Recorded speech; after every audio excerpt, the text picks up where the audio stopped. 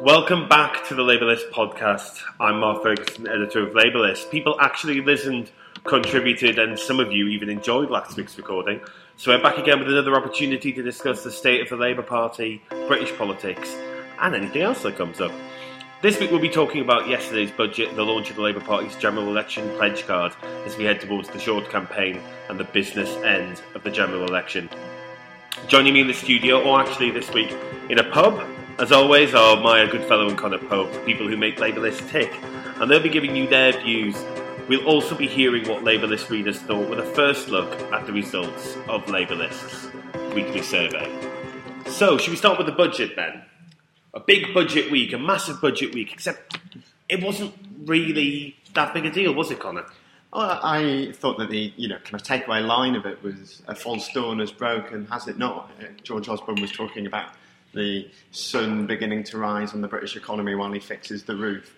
The roof that obviously he should have already fixed by now, but maybe he didn't have the parts and they took longer to source than he. Anyway, what it was in the end was I thought there was a separation between policy and politics, between kind of the announcements and the analysis.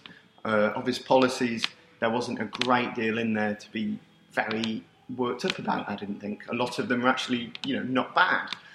But his analysis of how the economy is going, of where Britain is at the moment, I had a lot of problem with. He kind of was putting out these lines that living standards were going up. I don't agree with that. He was saying that inequality is going down. I think he's wrong about that. He said that the North-South divide basically didn't exist.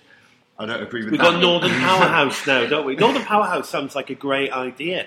I just wish your government would actually try it instead of saying it. It was so. Yeah, in the end, it was. Those were the problems with that, and I think you can see that in the way that Labour have reacted to it. Labour haven't gone, we will reverse all of these policies that you've come up with. In fact, Ed Balls was saying earlier today that he had no plans to do any of that. What they've said instead was, you've not mentioned this. A big attack line that they're going with is the idea that the NHS was mentioned half as much as the Battle of Agincourt. So there is that kind of sense of you are missing the big problem here. But in terms of what was the content of it, there wasn't a big difference between the two parties. Maya, obviously we're sat in a pub today. 1p off the price of beer, is that going to be what swings people into the Tory column in a few weeks' time? No, I think Conor's right in that they put this optimistic gloss on what's been going on for the past 5 years. If you're a woman, you're a minority ethnic person, you're disabled, you're going to be hit so hard by the cuts that none of this really means anything to you. It's all just conjecture. I think Ellie Mae O'Hagan's written an article for us today that is particularly interesting because she draws from the think tank Class and some of their analysis. Which shows that so-called ordinary people have been taxed up to 24 times, and meanwhile they've cut taxes for the rich. So it's just like figures like that show exactly what the coalition have been doing. So I think he's not really got away with this one because people don't feel it. People don't feel a recovery. And yet to look at the front pages of the papers, you'd think... a particularly bizarre front page of The Sun, which has George Osborne in hot pants. Seemingly it's a link to a moneysupermarket.com advert, but I watch a lot of TV and I just thought it was a creepy picture of George Osborne in hot pants. Very strange. Well, what Osborne wants us to believe is that his line really was, everything is brilliant, haven't you noticed? And so I think Labour's response to that is going to have to be, this doesn't really correspond with the Britain that people are living in at the moment. I mean, you've got to bear in mind that Britain are now running the biggest deficit in the whole of Europe. For a government that came into power on the basically sole platform of reducing the deficit, that's a massive failure. Absolutely. I mean, and I thought it was remarkable yesterday that George Osborne said that he had passed his test when it came to reducing the deficit. Actually, if anything, his metric became very quickly the Alistair Darling deficit reduction plan rather than his own deficit reduction plan.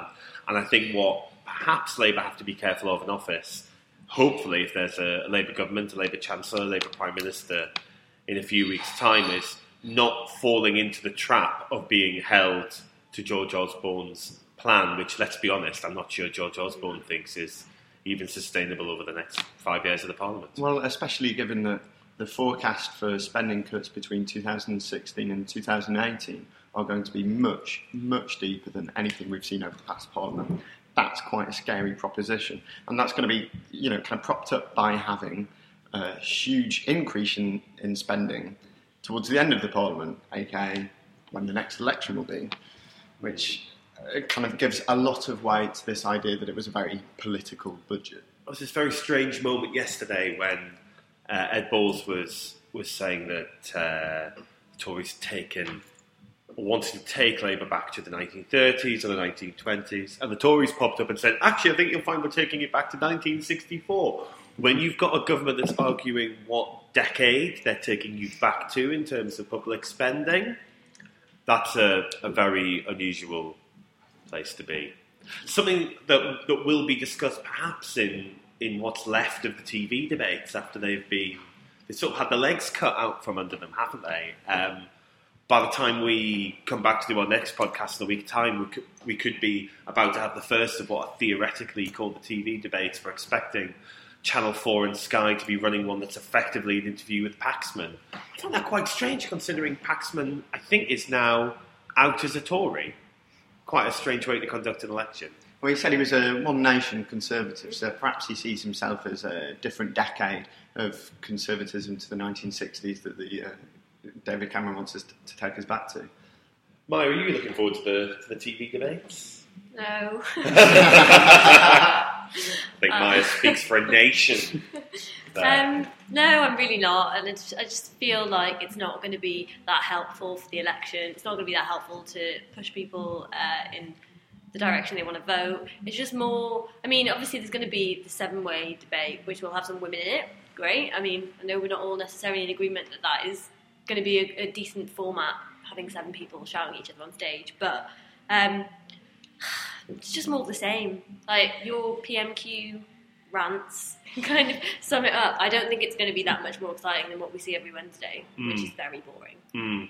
And then there's the fact that the one debate the Prime Minister's decided he wants to turn up to is going to take place on Maundy Thursday, which rules out anyone who drinks, anyone who has a 4-day weekend, and anyone who goes to church. So for the number of people watching the TV debate, probably roughly proportionate to the number of people who listen to this podcast, it's going to be a fascinating 7-way Royal Rumble. So that's certainly something we've got to look forward to. What we have had this week, though, which was very interesting from an election point of view, was the launch of Labour's pledge card. I was in Birmingham on Saturday for that event. Sort of a bit of a political jamboree. We had celebrities, Jermaine Jackman, beautiful voice, and Labour Party supporter, introducing Ed Miliband, actors, business people. But when it came down to it, there weren't really any surprises on the pledge card, were they? We'd had the first 4 pledges already. The 5th one was, as we expected, on cost of living. What do you make of the pledge card, Maya?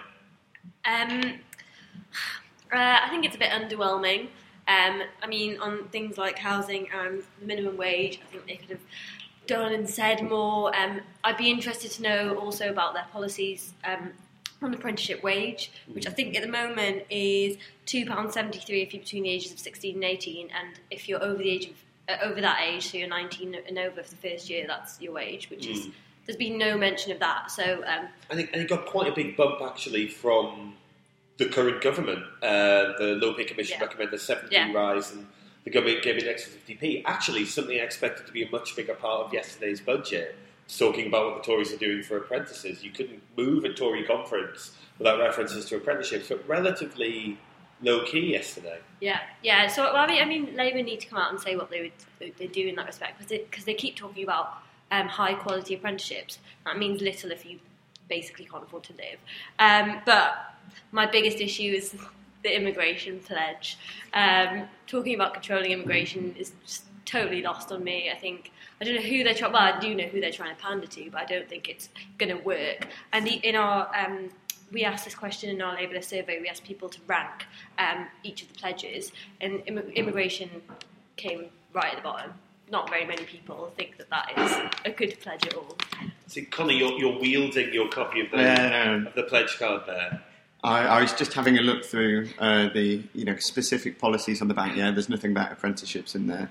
The control immigration pledge, in the specifics on the back, actually doesn't say anything about the way in which we would control immigration. It is about the way that people who've just moved to the country can claim benefits, and how employers would be unable to undercut wages by hiring foreign workers. You're not the first person to say that one side of the card doesn't necessarily reflect the detail of what's on the other side of the card. On the control immigration pledge as well, I'm pretty sure the language up until now has always been control immigration fairly, and the use of that word fairly, whilst not reduce. I mean, there are always going to be people in the party who don't want us to have immigration as one of our pledges. That's a completely legitimate point of view to have. But that use of that word fairly for a lot of people was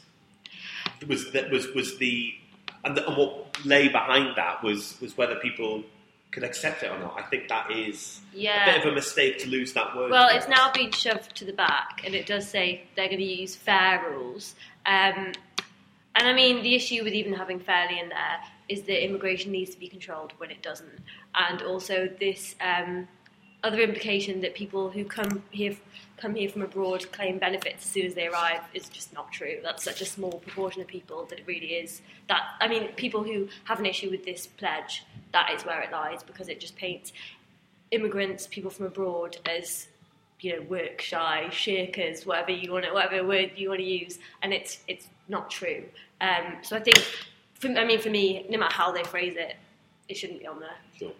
Overall, people were quite pleased with the pledge card. I think on our survey it scored quite good to very good. There was also quite a few people saying average in there, but the amount of people saying that it was a bad pledge card was quite low. The NHS pledge was obviously very popular. After that, it was the cost of living pledge. After that, it was reducing the deficit. And surprisingly, the Promise of Britain pledge, as I call it, but which is down here as a country where the next generation can do better than last, was the fourth most popular pledge. So there is a clear sense, I think, that Labour list readers are broadly happy with this pledge card. I mean, obviously, this isn't the end of the policy process. It's not the end of what Labour will offer. There obviously is only a limited amount that the party can do, though, between now and the election. If you don't have something on your pledge card, can it be one of your big promises? Will Labour still have a rabbit to pull out of the hat when the manifesto is launched in the next week or two? These are fairly significant questions for the party. It's quite surprised not to see housing on there, when housing had been... I mean, the party is pretty pleased with its pledge on housing. It thinks that 200,000 homes a year by 2020 is pretty stretching. Now, I disagree. I think we should be trying to get bigger, and we should be trying to get there quicker. But I did do a very interesting interview with Emma Reynolds, which will be on Labour List in the next week or so, where she's explained why we're on that direction of travel and how difficult it is to get there. But again, I did think that housing was something where Labour could offer something different to the Tories, and perhaps if it had been a 6-point pledge card, that might have made it on. Is there anything either of you would have liked to have seen on the pledge card that's not? So something that is not going to be, I don't think there's going to be much agreement on this, but something about climate change for me, and I know that's not like a particularly electorally popular issue, but I would like Labour to say a bit more about that, I think. And they have made some announcements in terms of like their decarbonisation targets, but in linking to the freezing energy prices, I just would like to see how those two things kind of work with one another, because climate change is something Ed Miliband has talked about, and obviously, as he was Minister for Energy and Climate Change, it's something he's concerned about, and I'm not sure how those two policy areas might contradict one another. It's hard, isn't it, I guess, because the pledge card, I like pledge cards. I think it's good, especially for activists. I don't think anyone's looking at this and saying, oh, I've received a Labour Party pledge card. Well, that explains everything. I better go and vote Labour. But I think for activists, it's incredibly useful in terms of being able to pull it out of your pocket and say, well, here's 5 things the Labour Party will do in government. But I think there's always that tension between the retail offer of the pledge card and the detail of what a government would do. So at our half-day conference earlier this week, and you can read all about it on on our live blog from the day, one of the big things that kept on coming up time and time again, and which Lucy Powell and Andrew Adonis were particularly keen to talk about, was this idea of devolving power down to local communities, down to local authorities, but beyond that to local areas, villages and towns. That's not something that's ever going to appear on a pledge card, but it might, in many ways, be significantly bigger than a lot of the things that have taken up space in that little card. Yeah, and you've got to remember that a pledge card really is just an electoral ploy, basically. And so you're not going to see anything about climate change on there. You're not going to see anything about railways on there. You're not going to see anything on housing on there because they are not polling as important subjects for the election. They're not, no. And I mean, I understand why it's not, why climate change isn't on there, but Polly Toynbee made a really interesting point about this at the half-day conference, is things like climate change is something that Labour should have been pushing for the past 5 years, even if it is unpopular. It's one of the most important issues facing the country and the world, and it hasn't got enough attention focused on it. So, yeah, I agree that it was never going to make it on the pledge card, but, this is... In a fantasy world, it would be something I would like them to be. I think one of the big things is that now with social media, both critics and supporters of the party will look at something like a pledge card and say, this is a distillation of everything the Labour Party stands for, and of course that's not the case. It's far more complicated than that. But that's going to have to be something we talk about another time. Next week, debates, more debates, and perhaps first sight of the manifesto. Thanks very much for listening. Thank you very much to Connor and Maya, and we'll see you next week. Thanks very much. Goodbye.